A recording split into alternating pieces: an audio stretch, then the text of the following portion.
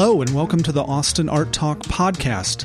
My name is Scott David Gordon, your host. Thank you so much for taking the time to listen, and I do hope you're enjoying the interviews I've been sharing. The focus of this podcast is on the interesting and creative people of Austin, Texas. As always, my intention is to have meaningful and in-depth conversations that I hope will be of value to you, the listener. They certainly are to me. I really love doing these interviews, and hopefully we can all figure out together how to better connect and support our local art communities and create opportunities and success for ourselves through conversations like these. You might have noticed, unlike many other podcasts, this one has no sponsors. For me, it's a passion project that I create and produce 100% on my own every week. Please consider helping to support me and my continued efforts by becoming a patron of mine. Go to austinarttalk.com and click on the support tab to learn more. And if you really love an episode and have a feeling it might benefit someone else, please share it with them. It might be exactly what they need to hear. Thanks to those who follow and interact with me on Instagram, @AustinArtTalk. That is by far my favorite social media platform. I post daily about local art events and try to support and share the work of previous podcast guests, along with other interesting people, art, and podcasts that I find which you might enjoy. On to the rest of the show. Drew Riley is an artist and activist who, through her transition to fully discovering and revealing herself, found an opportunity to help others do the same. With her Gender Portraits project, she paints, interviews, and shares the stories of trans, intersex, and gender non-conforming people. We get a glimpse of their lived experience, their essence, and their lives outside of just talking about gender. This project originated with a series of self-portraits she created that each represent her journey, challenges, and breakthroughs on the road to embodying and realizing her authentic self. We go into depth about each one and talk about her rigorous classical art training and how she created these beautiful and expertly rendered portraits. At the end, she also talks about her nonprofit Gender Unbound and the Winter Art Market, which you can still attend if you're hearing this before December 15th, 2018. What important work Drew is doing. This was a very enlightening and interesting conversation for me, and I hope it is for you as well. Here is Drew.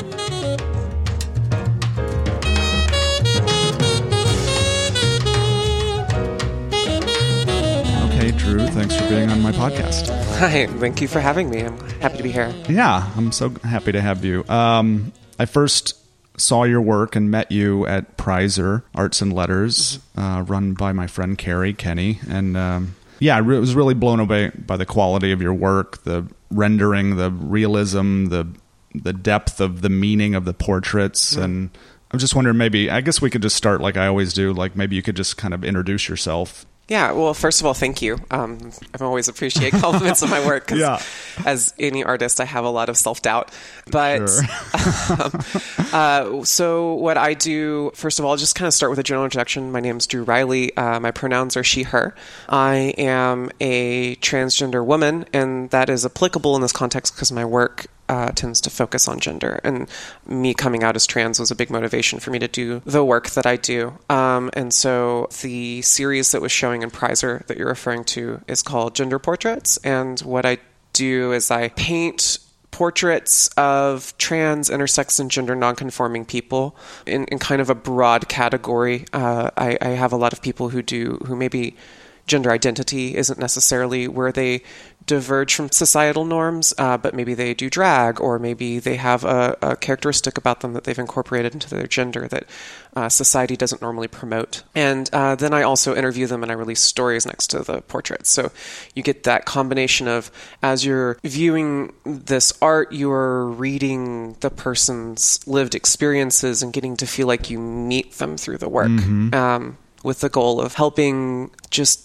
broaden horizons and build empathy and education. I'm definitely like an artist activist. Yeah. Those portraits are really, it's the realism and the stories, like you said on your website, that they add some validation and it's therapeutic and it's visibility. It's really powerful. And when I do the stories, I don't try to just focus on their gender. There's usually like a component about it, at least, because that's why they fit into the series. But I try to talk about their lives outside of that, wherever applicable, and just really capture their essence in a snapshot as best as you can capture anyone's essence in a snapshot. And it's like, this is a real person who's doing the best they can, just like all the rest of us, right? Yeah, and I think because really when you meet people in that way, like everyone is relatable. Like, a lot of motivations are similar, and even struggles are similar. If, you're not trans, you can still understand wanting to be more authentic to yourself, wanting to fit in, and, also just, I think most of us struggle with gender and how restrictive our society is on gender. Yeah. There's so many rules at play and so much shame involved if you don't fit into boxes, and so much like power struggles and dynamics around gender, and it's kind of a pretty oppressive construct. Yeah. So I think that, trans stories are actually very relatable once you get past, I think the thing that most people struggle with is that shock of like, this is just different from what I've experienced. Or maybe this person's so far outside of a box that I'm struggling really hard to stay in, that I have some resentment because, like, why do I have to be either quote unquote manning up or quote unquote the perfect model of femininity or whatever, your baggage is, like, if this person gets to just walk right out of that box that I'm stuck in. Yeah. I actually, you have your series of adolescence exploration and prudence, and I guess there's probably going to be a fourth one. Yes. Eventually. But I was reading through all those stories, and there's so many themes that are just universal to being a human being and things that you were struggling with through your transition, that I was just like, I can totally relate to that. I can totally see how we all can relate to that.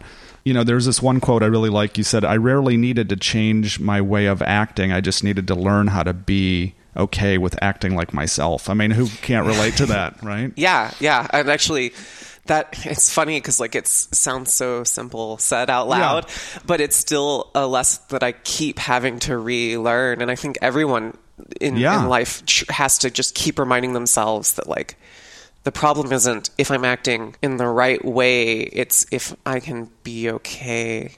I mean, not to say that you can't act badly, but more in just your own authentic mannerisms, not in like, do my actions hurt somebody? It's more of like if I'm a person who loves this type of being and I've heard in my life that you can't do that, or that's not okay. I mean, it's hard to even describe because it's such a broad and vague concept that permeates everything.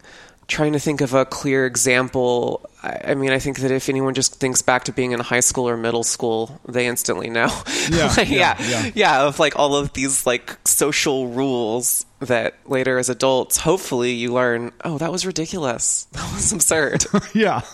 And actually, if I don't listen to those, I have my unique self. I'm more loved for it because I am unique. I mean, I think the thing that comes to mind to me is just like, I mean, who doesn't struggle with in some way feeling like you're enough or having enough compassion for yourself or being too hard on yourself? I mean, it's all there. I mean, it's like, and life's hard and we're all trying to make the best of it and figure it out, right? Maybe we could back up and explore kind of like where your artistic beginnings are or where you kind of see that starting. Yeah. As far as my memories go back, I wanted to be an artist. Yeah.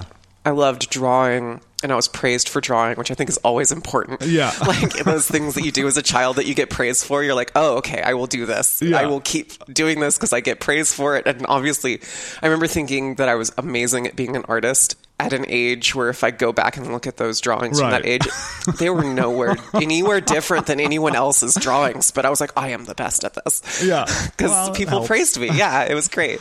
So thank you to my supportive parents. Yeah, definitely. There were times where I decided I was going to do other things, but I always returned to art. And when I went to college, I actually went to a small private college that all they do is train artists, and kind of just decided to lock in at that moment. And Gemini. Yes. Which I had never heard of. It's in... A lot of people haven't, yeah. Wow. Gemini's School of Visual Arts, and they're a small school in Cedar Park. It's a very specific type of school because, I always struggle with how readily to recommend that path to people, just because you have to know that you want to be an artist. And even in art, if I want to be an art teacher, it was a vocational school. So in order to get a teaching certificate, I would have to go through a very long path. I don't have a bachelor's. There's that, but at the same time, the technical training, it was mandatory 9 to 5, 5 days a week. So you're doing 40 hours a week of only art. And it's very like one-on-one, almost like an old art apprenticeship style program where there's someone over you directing you and instructing you and then leaving you to create and then coming back and guiding you a little bit and then letting you create and then guiding you and just doing that for 4 years. Wow. Yeah. So that's intense. Yeah. You come out of that with skills that you definitely did not possess in the beginning. And I'm so grateful for it. You're putting in all those hours. I mean, you're doing the work, you're practicing and being mentored. And it's a classical style. Does that kind of training lend itself initially? Kind of the baseline is being able to paint something exactly as it looks, right? Yes. Yeah. It is showing you different techniques to accomplish this and basically helping you construct as accurately as possible, because the mindset is once you know how to construct, then you can know how to deconstruct. And actually, that's where I hesitate sometimes with how to advise people, because that is a very specific type of art. And that is a very specific way of painting. And actually, I have, since that training, been doing a lot of unlearning to try and loosen up because I have so many things that have been like really ingrained into me that like if I want to do poppier work, looser work, I have to actually kind of fight myself because like my instincts will worry that it's not tight enough or it's not good enough, and it's that whole, once again, that quote unquote good, and what is that in art?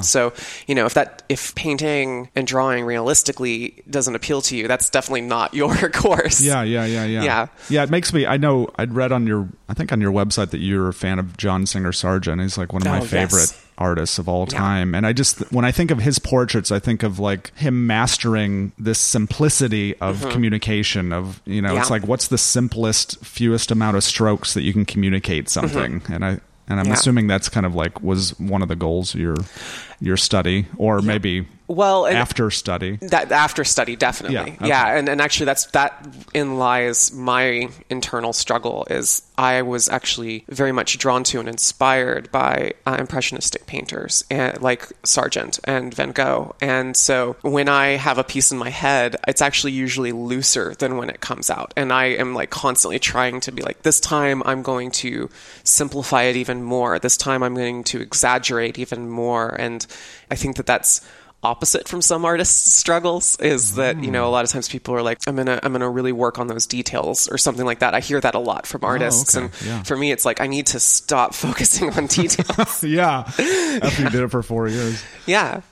I'm just wondering, what else, are there any memorable lessons that you learned from your mentors about being an artist, or did the school prepare you for making a living as an artist, or was it just all about the craft? So the school that I went to, and this is another area where this would need to be what you want to do, and it ended up not being what I wanted to do in the end. But because Austin, especially at the time that I went, had like a giant video game industry that was just exploding, and it's still here. It's still very large. Just video games as an industry were just like on the rise in a huge boom at that time. And it was very easy to get a job if you were talented as a concept artist. And that's really what they trained their students to be able to do. So you would, in the first 2 years, really only be working traditionally. And then in the second 2 years, you would start working on your digital skills. And it would be kind of concurrent. You'd still be painting, but you would be applying those techniques digitally. And the goal was to get you into an internship with a video game company by the time you graduated. I don't know. It's been a while since I've been there. I don't know if that's still their model, but that was the model there, and it's what I ended up doing. And I worked in the video game industry as a concept artist for about 5 years. And the video game industry took care of me financially, which was nice. And I got to have a career where I was drawing every day. But me personally, what drew me to art was fine art. What drew me also to maybe not art, but just a directing force in my life has always been activism. And no surprise, the video game industry is also a little bit misogynistic and conservative. There's maybe been a few articles about that here and there. And I didn't feel like I could be out as a trans woman in that industry. I didn't feel like it was a safe decision to do. And so kind of all of that combined, I decided to leave that industry and pursue fine art and to start the work that I do now. So that I could feel like my work had more of a voice and was not only was I able to be who I was, but I was helping other people be who they are. If you're working in this industry for 5 years and then you choose to get out of it, like that must have been kind of scary. Yes. I mean, along with everything else that you're going through, right? Yeah. And it's a decision that I thought about for years, and I would be on lunch breaks sometimes, like from the office, like on the phone with my brother being like, I don't know if I should do this anymore. Like, then when I'm talking about concept art, because I was good at it. And it's hard when you're like good at something and you have job security, and like I would judge myself. I'd be like, how ungrateful am I? I get to do art for a living every day. I get to wake up and do art. Like, how many people would kill for that life? And I have a salary and I have job security. I'm good at what I do. Like, why am I just constantly unsatisfied? And you couldn't be yourself. Yeah, I couldn't be myself. And in multiple ways. I couldn't be myself in my gender, and I couldn't be myself in the type of art I wanted to create. I never, when you work in the video game industry, you're drawing characters and environments and weapons, and like I'm drawing a lot of aliens with sniper rifles, and there would be times when I'd have to draw female characters, and I would have actual critique from my bosses to say, no, it's not sexy enough, go back and do it again. And I would get in arguments with my bosses of like sitting there arguing feminism and trying to do it in a way that won't get me fired, but also not wanting to have to go back and show more cleavage or draw bigger boobs on this character. And like, even though I struggle for money now, and I didn't then, even though I don't feel like I have job security as a fine artist, because I mean, even when you're doing really well as a fine artist, you don't know if you're going to be doing well later. I have this weight off of my shoulders that like what I create, I'm proud of. And that's a nice feeling. So I'm happy with my decision. Yeah. And actually what you're doing, I mean, it has like a pretty direct positive impact on people's lives, I think. Yeah. And specifically what I'm doing, because it related to my own story, it's given me an abundance of gifts in free therapy. Basically, I get to talk to people like myself and hear their stories and be like, oh my gosh, I'm struggling with that too. And like talk it out with these people. And it's given me community. I now know hundreds of people like myself, when back when I was, closeted, I only knew 2 trans people other than myself, which it's very hard to have self-validation when you don't see yourself represented anywhere. And, my life looks like I always dreamed it would look like, and that's amazing. Wow. Yeah, that's something I don't even know how to describe. But it hasn't been an easy road. It doesn't sound like either. No, but that makes you grateful. Yeah. And what roads are easy? Yeah. What was the tipping point where you're like, this is my last day, I'm quitting? Well, and how? I wish I could have this grand story, but I got laid off. Oh, okay. Yeah. And I was more of a choice of, do I take another job, okay. or do I go a different path, which, it is scary. I actually got 2 or 3 different job offers while I was working on the Gender Portrait series, from video game companies that contacted me and were like, hey, we're looking for someone. And I turned them down, and oh man, I sat there with my mouse over the send button, just staring at it. Like, am I crazy? That kind of clicks in and then go, oh no, wait. Oh, okay. No, I'm just going to trust that was the right decision, and trust that in a while I will not be just shaking my head. Yeah. So am I right that the Gender Portraits all started with this adolescent self-portrait that you did in 2013? Yeah. And that was actually painted while I was still working as a concept artist. Okay. My halfway point was, if I'm unsatisfied, maybe I can keep the job security, but just do work that I love and care about in my free time. That's a very common approach, I think. Yeah. It's that's a very artist story 101. Yeah. And so, but yeah, just the irony was I was already professionally an artist, but I was still unsatisfied. So I decided to do a piece for a contest. It was actually, I needed a deadline to force myself to make a decision, because I kept saying, someday I will paint this work that I care about. And then there was... Deadlines help. Deadlines help. Yeah. There was this contest with a cash prize that I was like, oh, if I got that cash prize, I could just quit my job and do this thing. And so I buckled down and did it, and I started painting myself. And I started painting myself as like my true gender, as a woman. And this is still in a time when I was living my life socially one way and then putting on a button-up shirt and going into an office in the morning and like wiping off mascara and like hoping that no one can tell that I had makeup on like a few hours before, and going to work and then going home and changing into my authentic self. And then going out and having a social life. And so that was what my life looked like during this time. And so painting myself as a woman, as I saw myself, I kept sitting back, like, you know, taking little breaks from my painting and staring at it. And I couldn't stop staring at it. And I kept getting emotional. And there were times when I would tear up. And I just had never, ever made art in my life that made me feel that way. And I realized how badly I needed to see it, and just had this epiphany that like probably other people need to see this too. And probably other people need to see themselves. And it took me a couple months to finish the painting, and by the time I was done, I just knew one way or another I wanted to do this. And so my first goal was to do it in my spare time, and I started my second portrait, and halfway through it, I think, or most way through it, I got laid off. And so I had already gotten to this point of like, I care about this, and I think it's more important than trying to find another job that pays me well. I think that I should do this leap of faith. And so I did a Kickstarter, and that helped, you know, that helped me feel like, okay, so I've got a few months of rent figured out, you know, and so I went to work painting. Yeah. And that was the beginning of 2014, because I was laid off a few days before Christmas. Oh, wow. Yeah. That's pretty hardcore. Yeah. Luckily, I'd already bought all my Christmas gifts. So, like, yeah. And you get an unemployment, right? Maybe? Or... Yeah. Yes. Oh, my goodness. Unemployment really helps. That basically, unemployment helped me put together my Kickstarter. Oh, so yeah. Right. You just got to cobble it together somehow, right?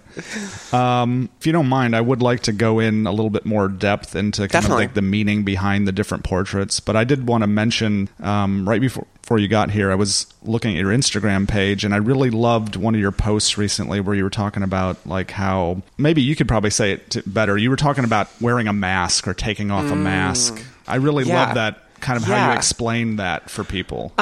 So the post was a comic that I drew, and in the comic you see what appears to be like a bearded man with glasses and a hat, and then the glasses and the hat and the beard come off because it's like a fake beard, and there's this woman underneath, and everyone's like, oh my god, I can't believe it was a woman this whole time, like this beautiful woman. And then right below it is a nearly identical comic where you see the same image, but instead of taking off the beard, the person shaves off the beard, and the people's response are, oh, he thinks he's a woman, oh, like you said, to put on a mask. Exactly. Yeah, and like there was this emphasis also on what they saw before, because like in the like one of the subtle things about the comic is just the pronouns themselves. Like no one questions when someone takes off a mask, like what was the realness? They say she looked like a man before.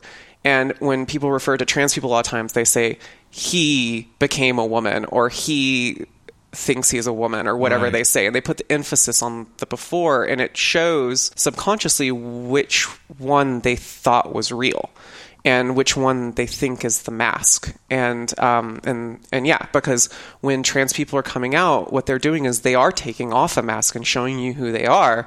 And a lot of times society treats us as putting on a mask to become something else. Like affectation. Yes. Yeah.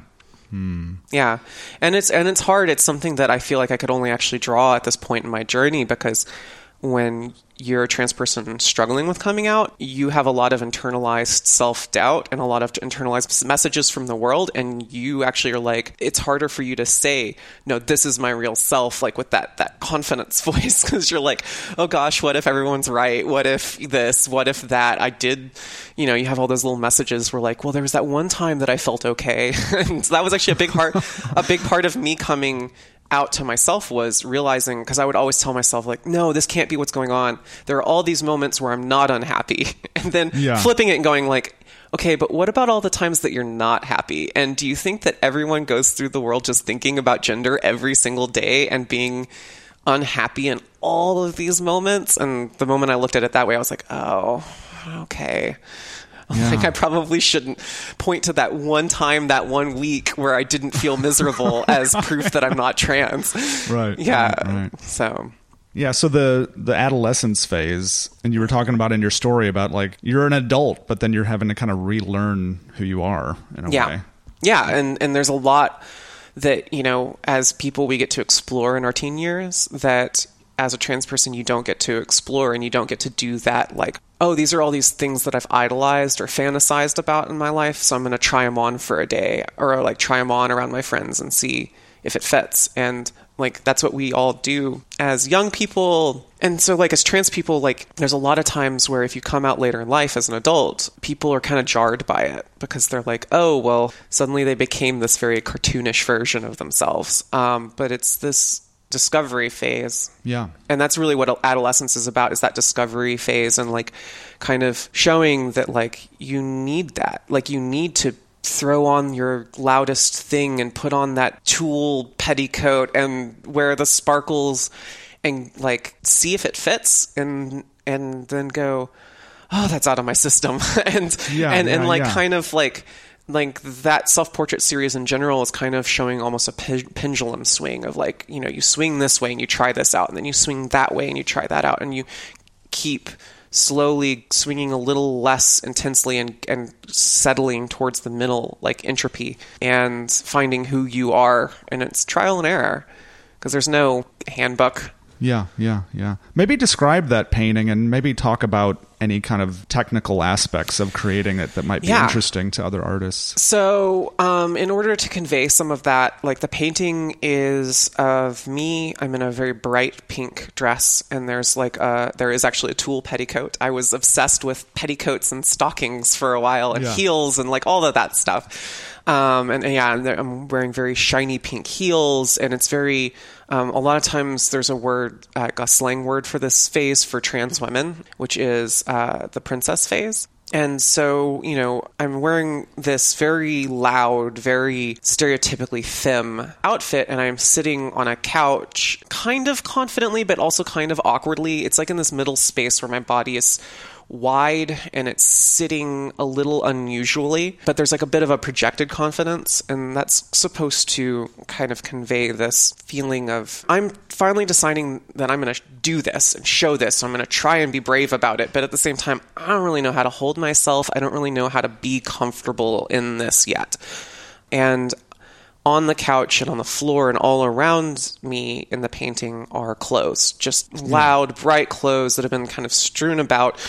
And that's to convey this trying things on and tossing things aside, and that this is all still in chaos, in creation. This is not finished, and it's a messy process. Yeah. As far as painting it, I have a tendency to decide to do something, and then later while I'm painting it being like, what was I thinking? Because there were so many textures and there's so many patterns, and like there's dresses with polka dots right next to dresses with stripes and see-through things and shiny things. And so that was a wild experience painting that. And even the couch has this, it's not actually woven, but that type of texture where the rectangles are going in perpendicular of each other to kind of imply a weave, even though it's not a weave. And so I had a lot of time just spent painting textures and fabrics and colors. But the other thing that I do in each of my paintings that I think is a little bit more subtle is I start by painting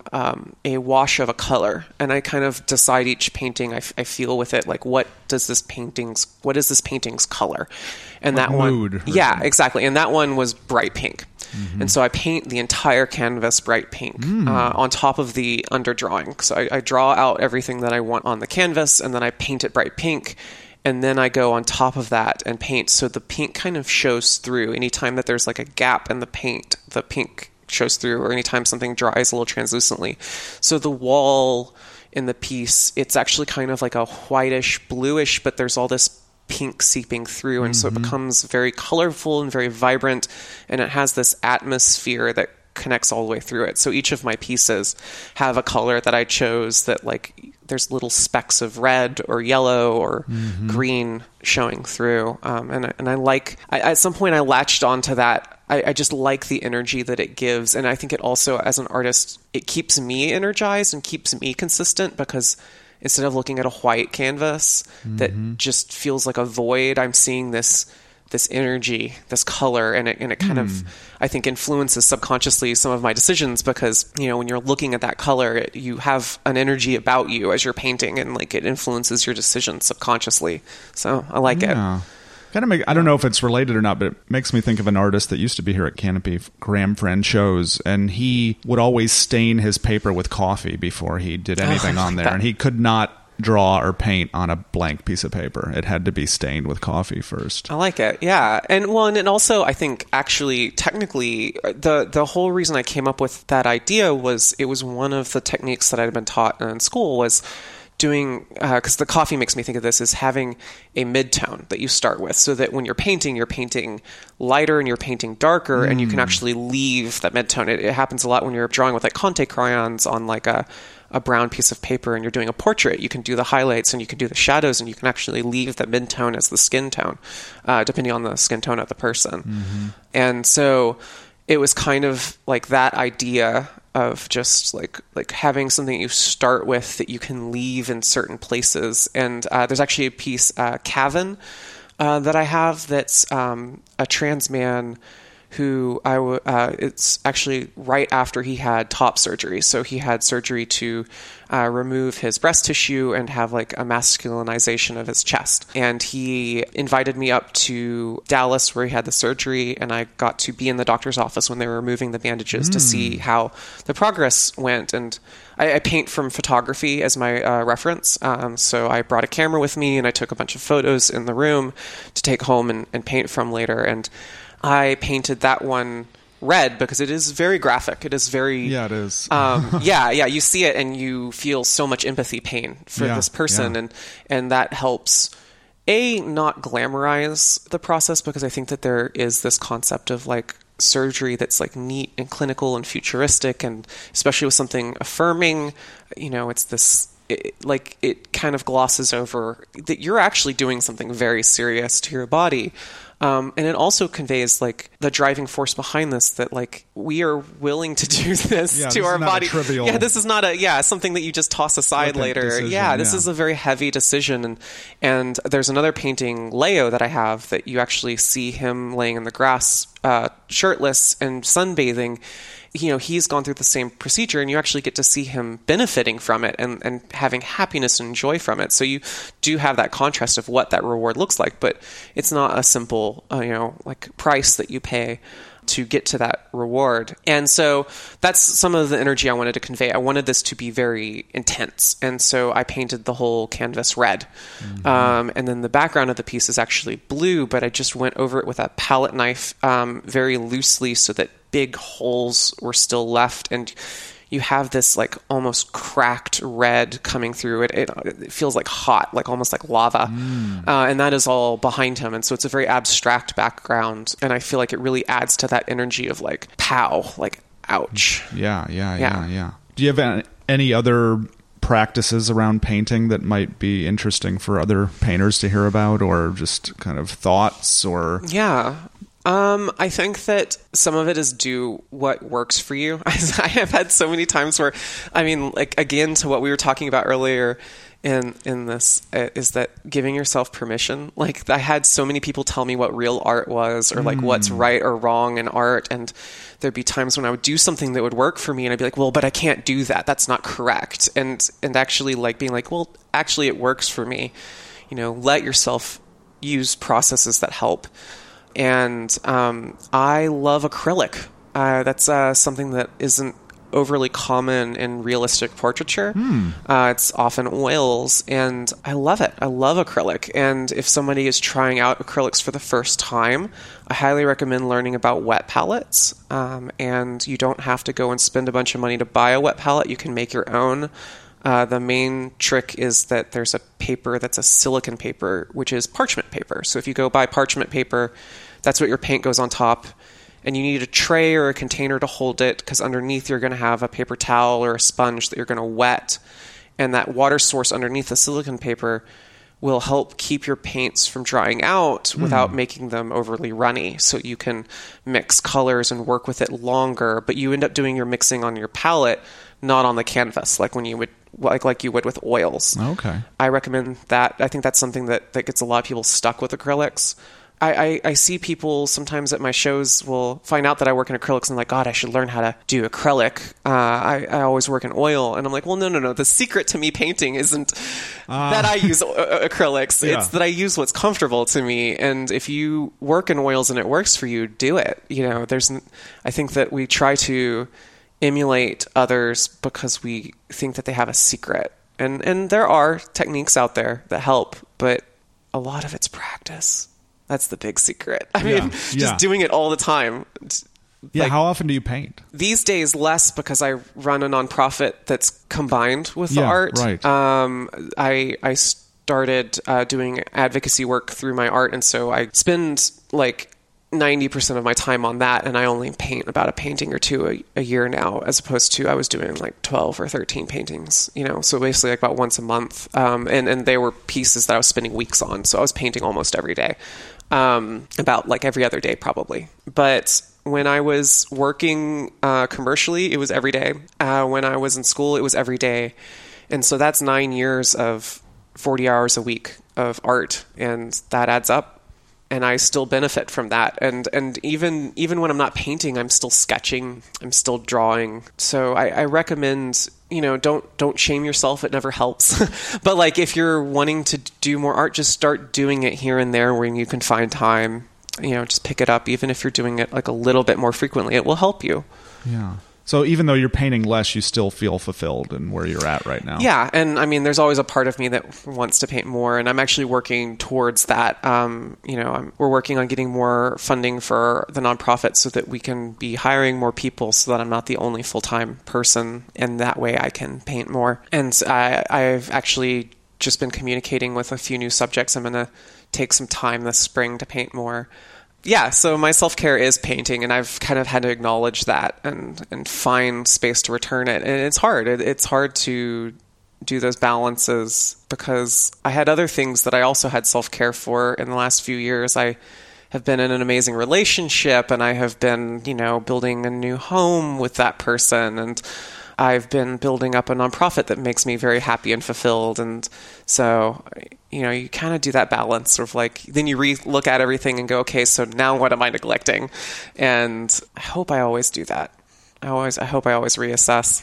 Yeah. Yeah. Well, I definitely want to learn more about the nonprofit, but I thought maybe we could jump back into your exploration portrait, and maybe we could dig into that a little bit. So exploration is a piece about, it's the second piece in the self-portrait series that we were talking about. The first is the adolescence painting with the pink dress. And exploration is a piece that's talking about going out into the world and exploring my identity as a woman socially and externally, like in the context of the world and others, as opposed to adolescence, which is very closeted and internal and in this home on this couch. Mm-hmm. So the pieces of me sitting on a stool, I'm in a red dress. It's very, fashionable. At the time, my favorite wig was this little black bob wig, because I hadn't grown out my hair at that time, of the time of the story. Because each of these pieces are kind of telling some of my past. And you mentioned that there will be a fourth, and the fourth one will actually be more of my present. That'll be the first one that I'm doing that is of me now, and that I am expecting to paint in 2019. And so in exploration, I'm sitting there on this stool, and I've got all this makeup and this short red dress and this like wig, and looking very glamorous and very lit in this column of light where it's very bright and romantic. And then the backdrop is this dark bar, and there are people sitting all around me, but they're not quite lit the same. They're not in the same atmosphere. I'm not really connecting with any of them or looking at them, and they're not really looking at me.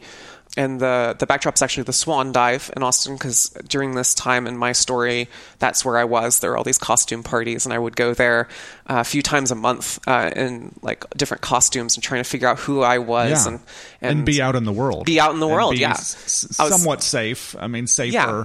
Yeah, well, and actually the whole reason I went there is at the time there was one of the 2 trans people I had met during that time was a woman who worked the door and would take tickets for these events. And so knowing that she was the person that took the door, I was like, this is a safe space. I can be here. Yeah. And I was making friends for the first time that only knew me as, you know, a woman and only knew me as who I wanted to be known. And that was a very powerful thing. And so that time in my life was at this bar, Swan Dive, and which is a beautiful bar. It's like very 20s and 30s themed, and there's these windows behind the bar and beautiful bottles. And so it was a lot of fun to paint. Yeah. But again, I had that moment where I was like, oh, I have to paint hundreds of bottles. And there's this like beautiful tile work on the bar. It's like these little circle tiles, and there's these furnaces under the bar. All of it's gorgeous, but as like to paint like all these lines and patterns, I don't know what I was thinking. Yeah, but the result is beautiful. Yeah.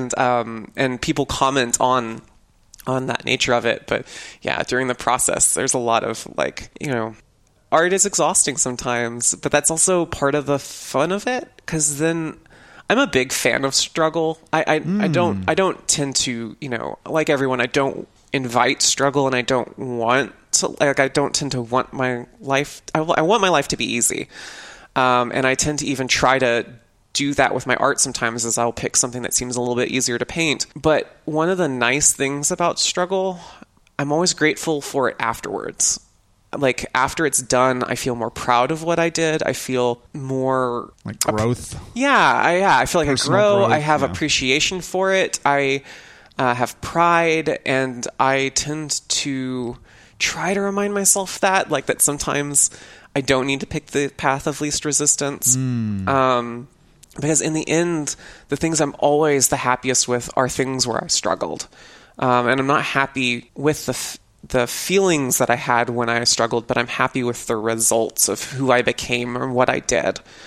And so I think that's also true with my work. The hardest pieces that I painted tend to be my favorite pieces and are the pieces that I'm the most proud of. And so that piece is definitely one of them. It's one of the ones where I look at and I go, that was hard, and I'm proud of it because it was hard. And anyone who looks at it can tell that it was hard. Not that art always has to be hard to be good, but as an artist, I'm proud of the pieces that I did that I struggled for. Yeah, I really like something you said in that story. You were talking about how like our personality is formed by interacting with others. Like in reaction. Yeah. In that piece, because each of these pieces has a story that goes along with it, and in that story, I talk about why that social exploration is so important. Is you can't really grow in isolation. I do believe that. I think that it's hard, especially if you're in a marginalized identity where you haven't seen yourself represented. It's hard to figure out who you are without context. And when you do see yourself represented, that representation tends to be the context. You see it and you go, that's how I feel. That resembles me. That reflects on me. Because we were very social creatures. And so when you don't have the ability to go, I look like that, you almost have to like try things out and see people's reactions and be like, how did that feel?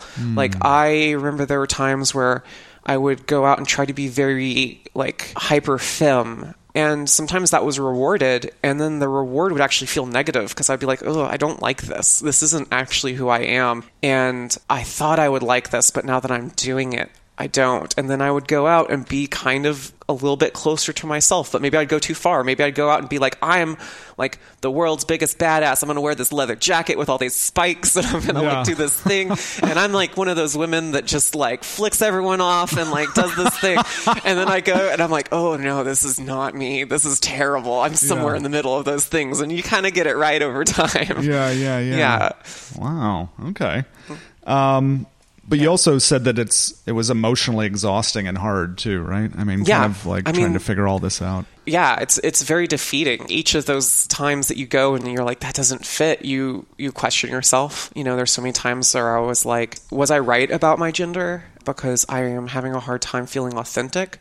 And then the funniest part is to go back to that phrase earlier is it almost always the answer was letting go and actually doing who I am. And a lot of times I thought I had to change myself to be in this gender. Like, I can't do that because I had always been seen as a boy and rewarded for that as a boy. So if I do that, that makes me masculine.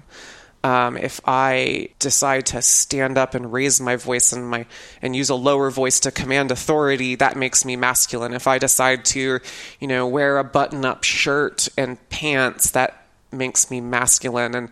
And so it was trying to run away from these things and be like, well, what feminine things feel good? And the funny thing is my style is actually fairly similar to my style was before I came out. I wear a lot of like jeans and like shirts. Like it's a very similar style. I still I loved H&M before and I love H&M now. I have a style and I thought I had to change that style in order to be seen in my gender. And some of that is physical. I think that something that is tough with trans people is people that you're interacting with have their preconceived notions of what they can see and they decide what their rubric for gender is. And so I was performing certain things to help people not say sir.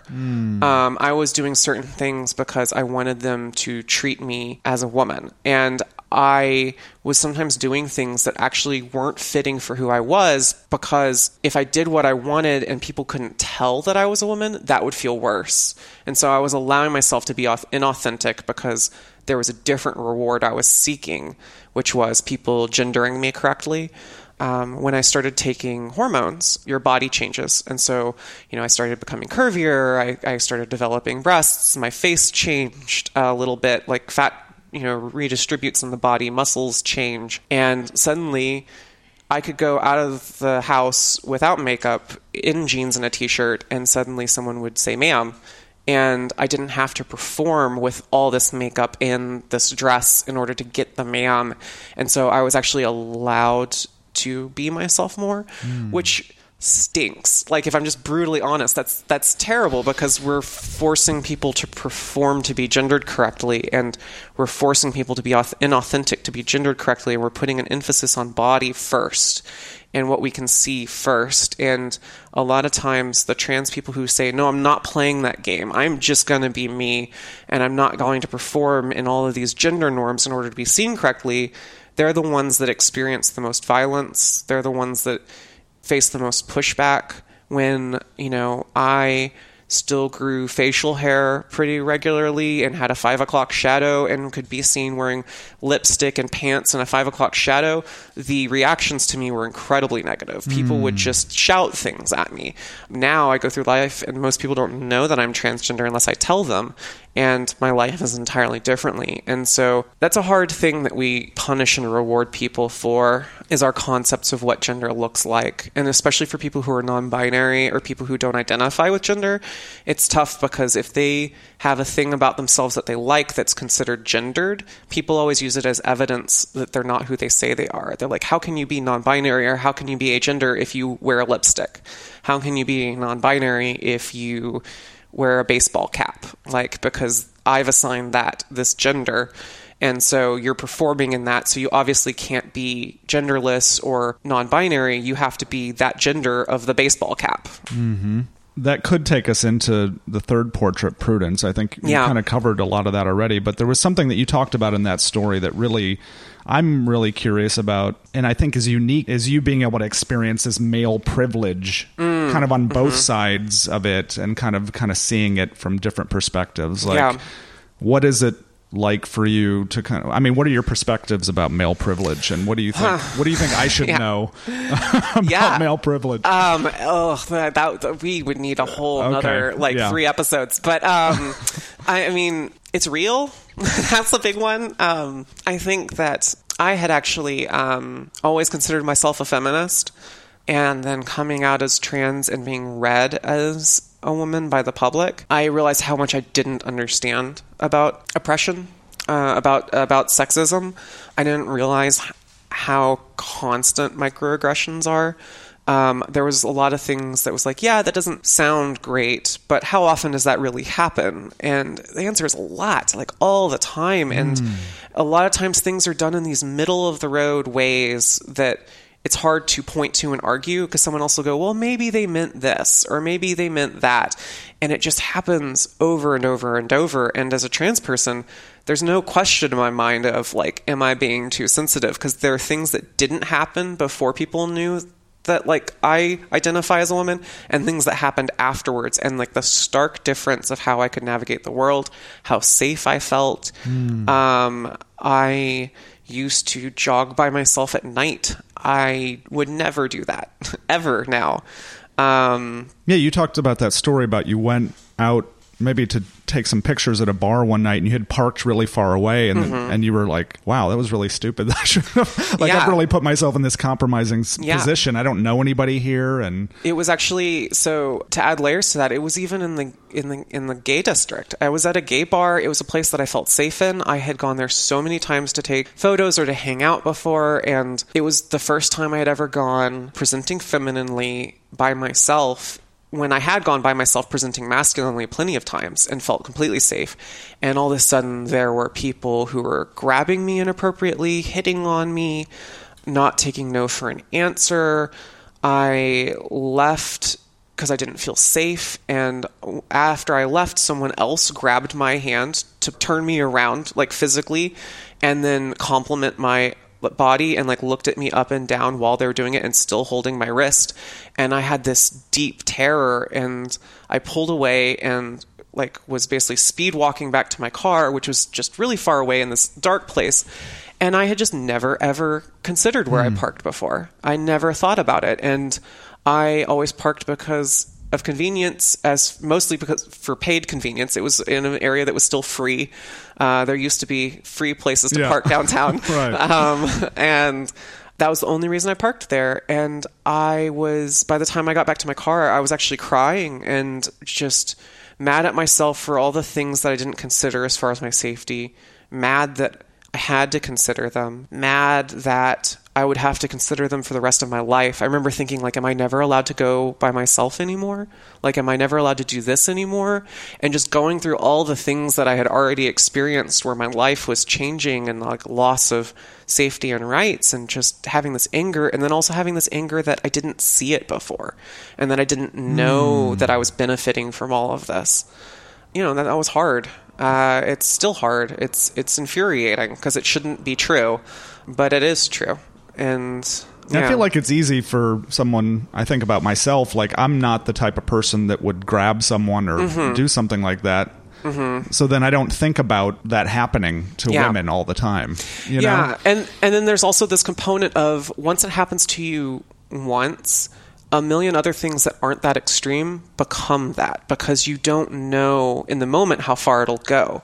Like you end up with these things where someone will say something that makes you a little unsure of their intentions. And then you're thinking, oh no, where's my escape route? How safe am I? Like you start going through the scenario of if this escalates, because it has in the past. And because you also know people. Like the moment I started sharing my stories of harassment, I started finding out that every single one of my female friends had similar stories of harassment. And you're like, you become aware of how pervasive it is, and that it only takes one time for something to go very, very badly. And so all these other smaller moments become big because you still experience the fear however they end up.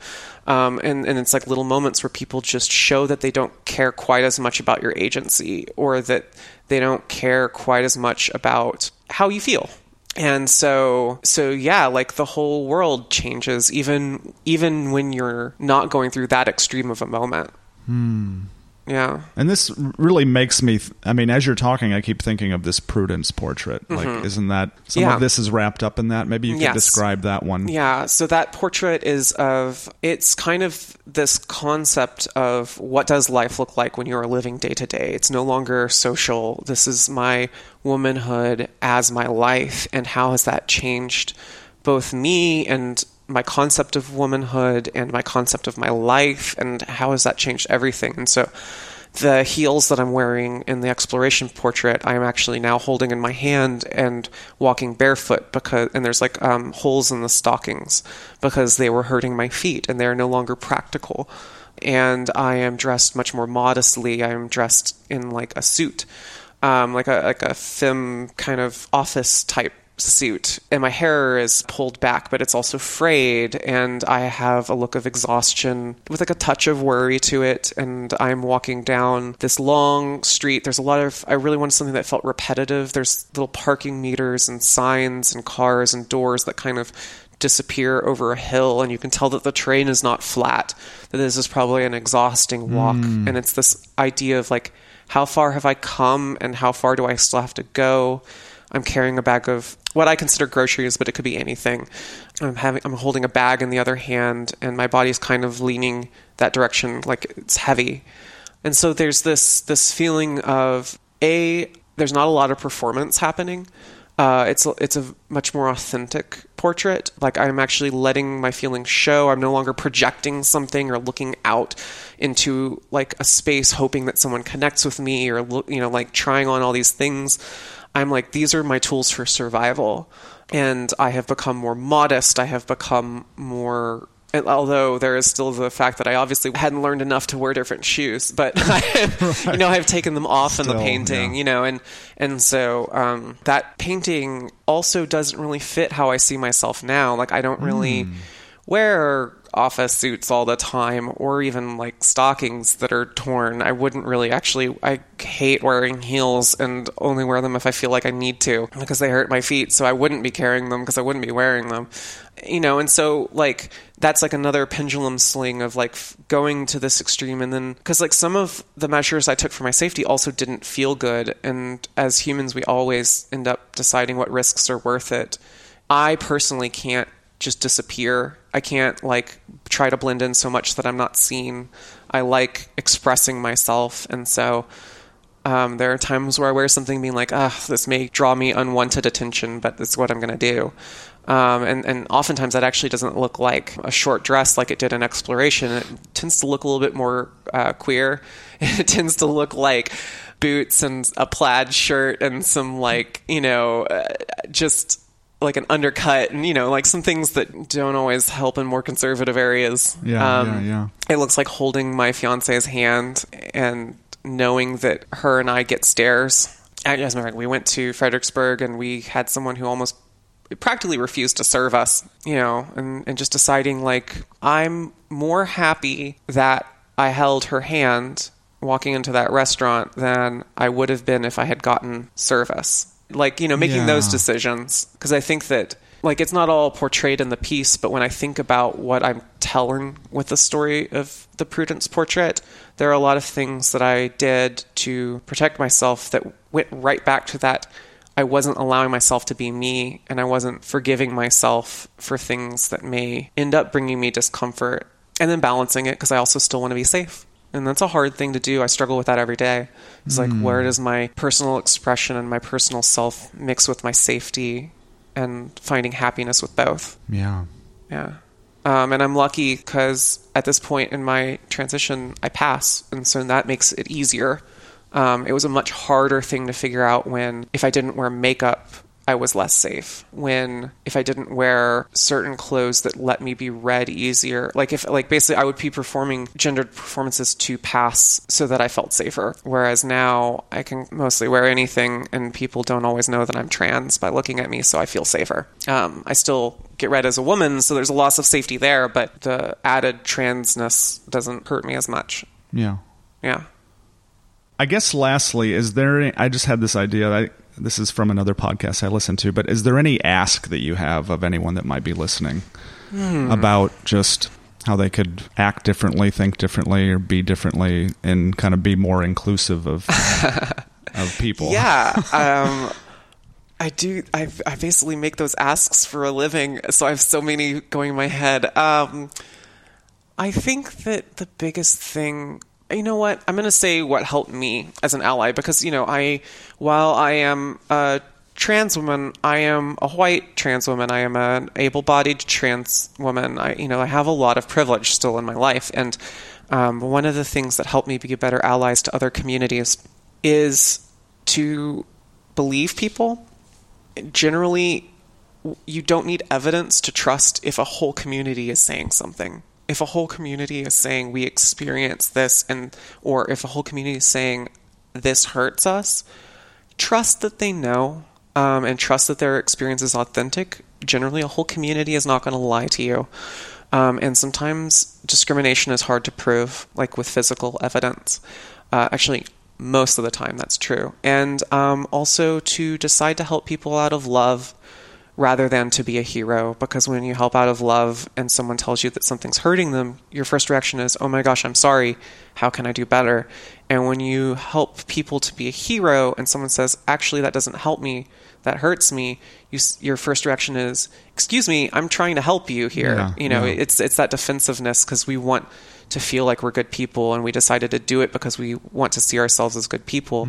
And I think that instead we should want to do things because we love other humans, and we want them to be happier and feel safer and feel more uplifted, and we want their lives to be better. Yeah. Yeah.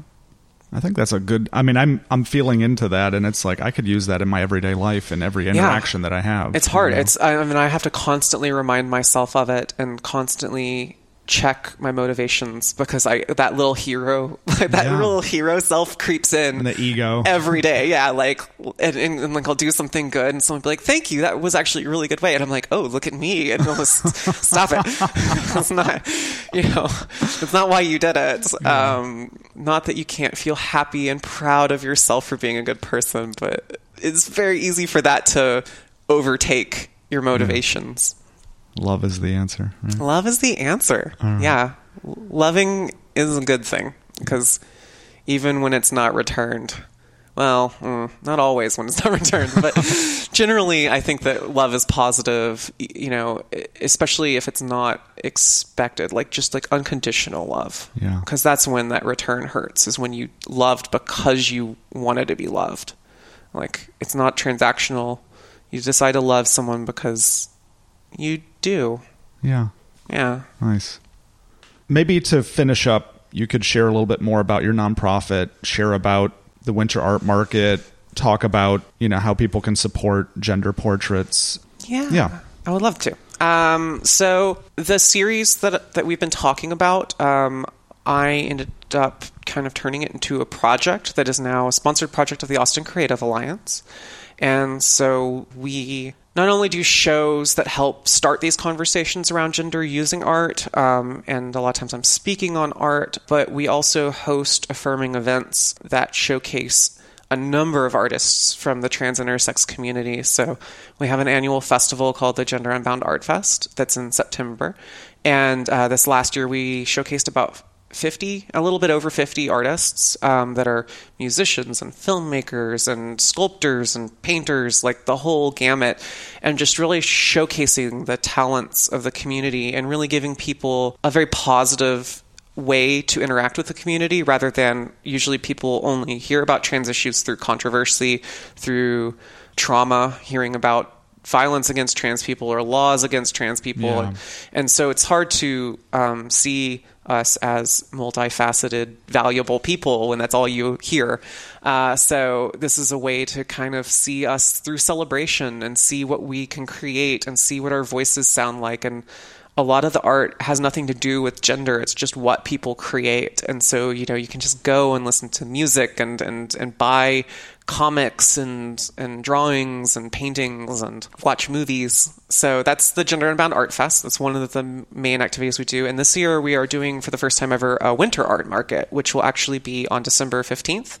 It's a Saturday here in Austin from 1 to 6 at the Austin Creative Alliance. So that's, I think, 81 San Marcos Street, but you can just Google either Austin Create Alliance or Google the Gender Unbound Winter Art Market, or go to genderunbound.org. Yeah. We're still getting a few submissions that are last minute, so between 10 to 12 different artists. We've got some, I know we have some zines and comics, we have some painters, we have someone who does stickers, and we have some apparel. So there'll be like a wide variety of things. You can shop either holiday gifts for someone if you celebrate a holiday during the winter, or you can just support trans and intersex artists. And it's a free event, and there will be complimentary drinks. So yeah. Nice. Why not? Right, exactly. Yeah. Okay. And as far as your nonprofit and helping out with that, and we have is that literally Gender Portraits is the nonprofit? Yeah, we're actually about to change that. Right now it's still Gender Portraits, but we're in the process of changing it to Gender Unbound, so that it's not, because it started with me doing the series, but it's become a lot more than that, and I really want to take the series out of the focus of it. Okay. I think that what we're doing with these events is what I want to showcase, because in each of these events we don't charge any of our artists to participate. We actually pay them whenever we can. So for people who are just vending with a table, they get to do it for free and we take no commission.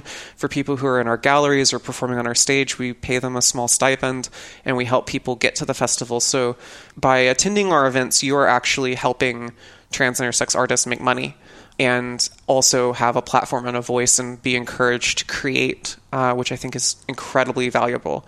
Another way to support us is to volunteer or to donate. We have a Patreon, and we also do an Indiegogo campaign each year to help fund the festival. So if you follow us on social media at Gender Unbound or go to genderunbound.org, you can find out information for all of those things. Yeah. Yeah. Aside from the things that you just mentioned, is there anywhere else you'd like people to find you or follow you online on social media?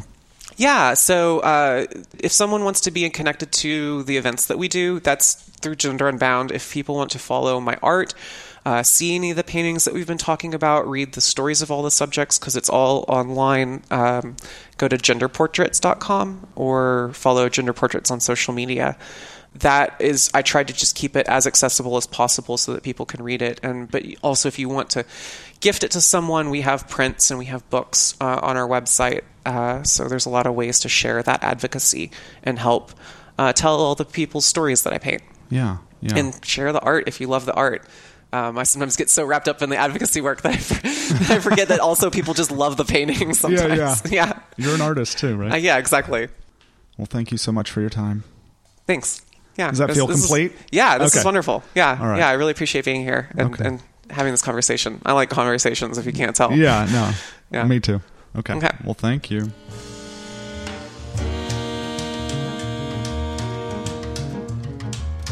Thanks for listening. One more thing before you go. If this episode or any other I've produced have helped you or added value to your life, please support the podcast so it can continue and grow. Just go to austinarttalk.com/support. There you can find a link to my Patreon page, and there is also a PayPal option and an Amazon affiliate link. I couldn't keep doing this without your help. All the best to you, and take care.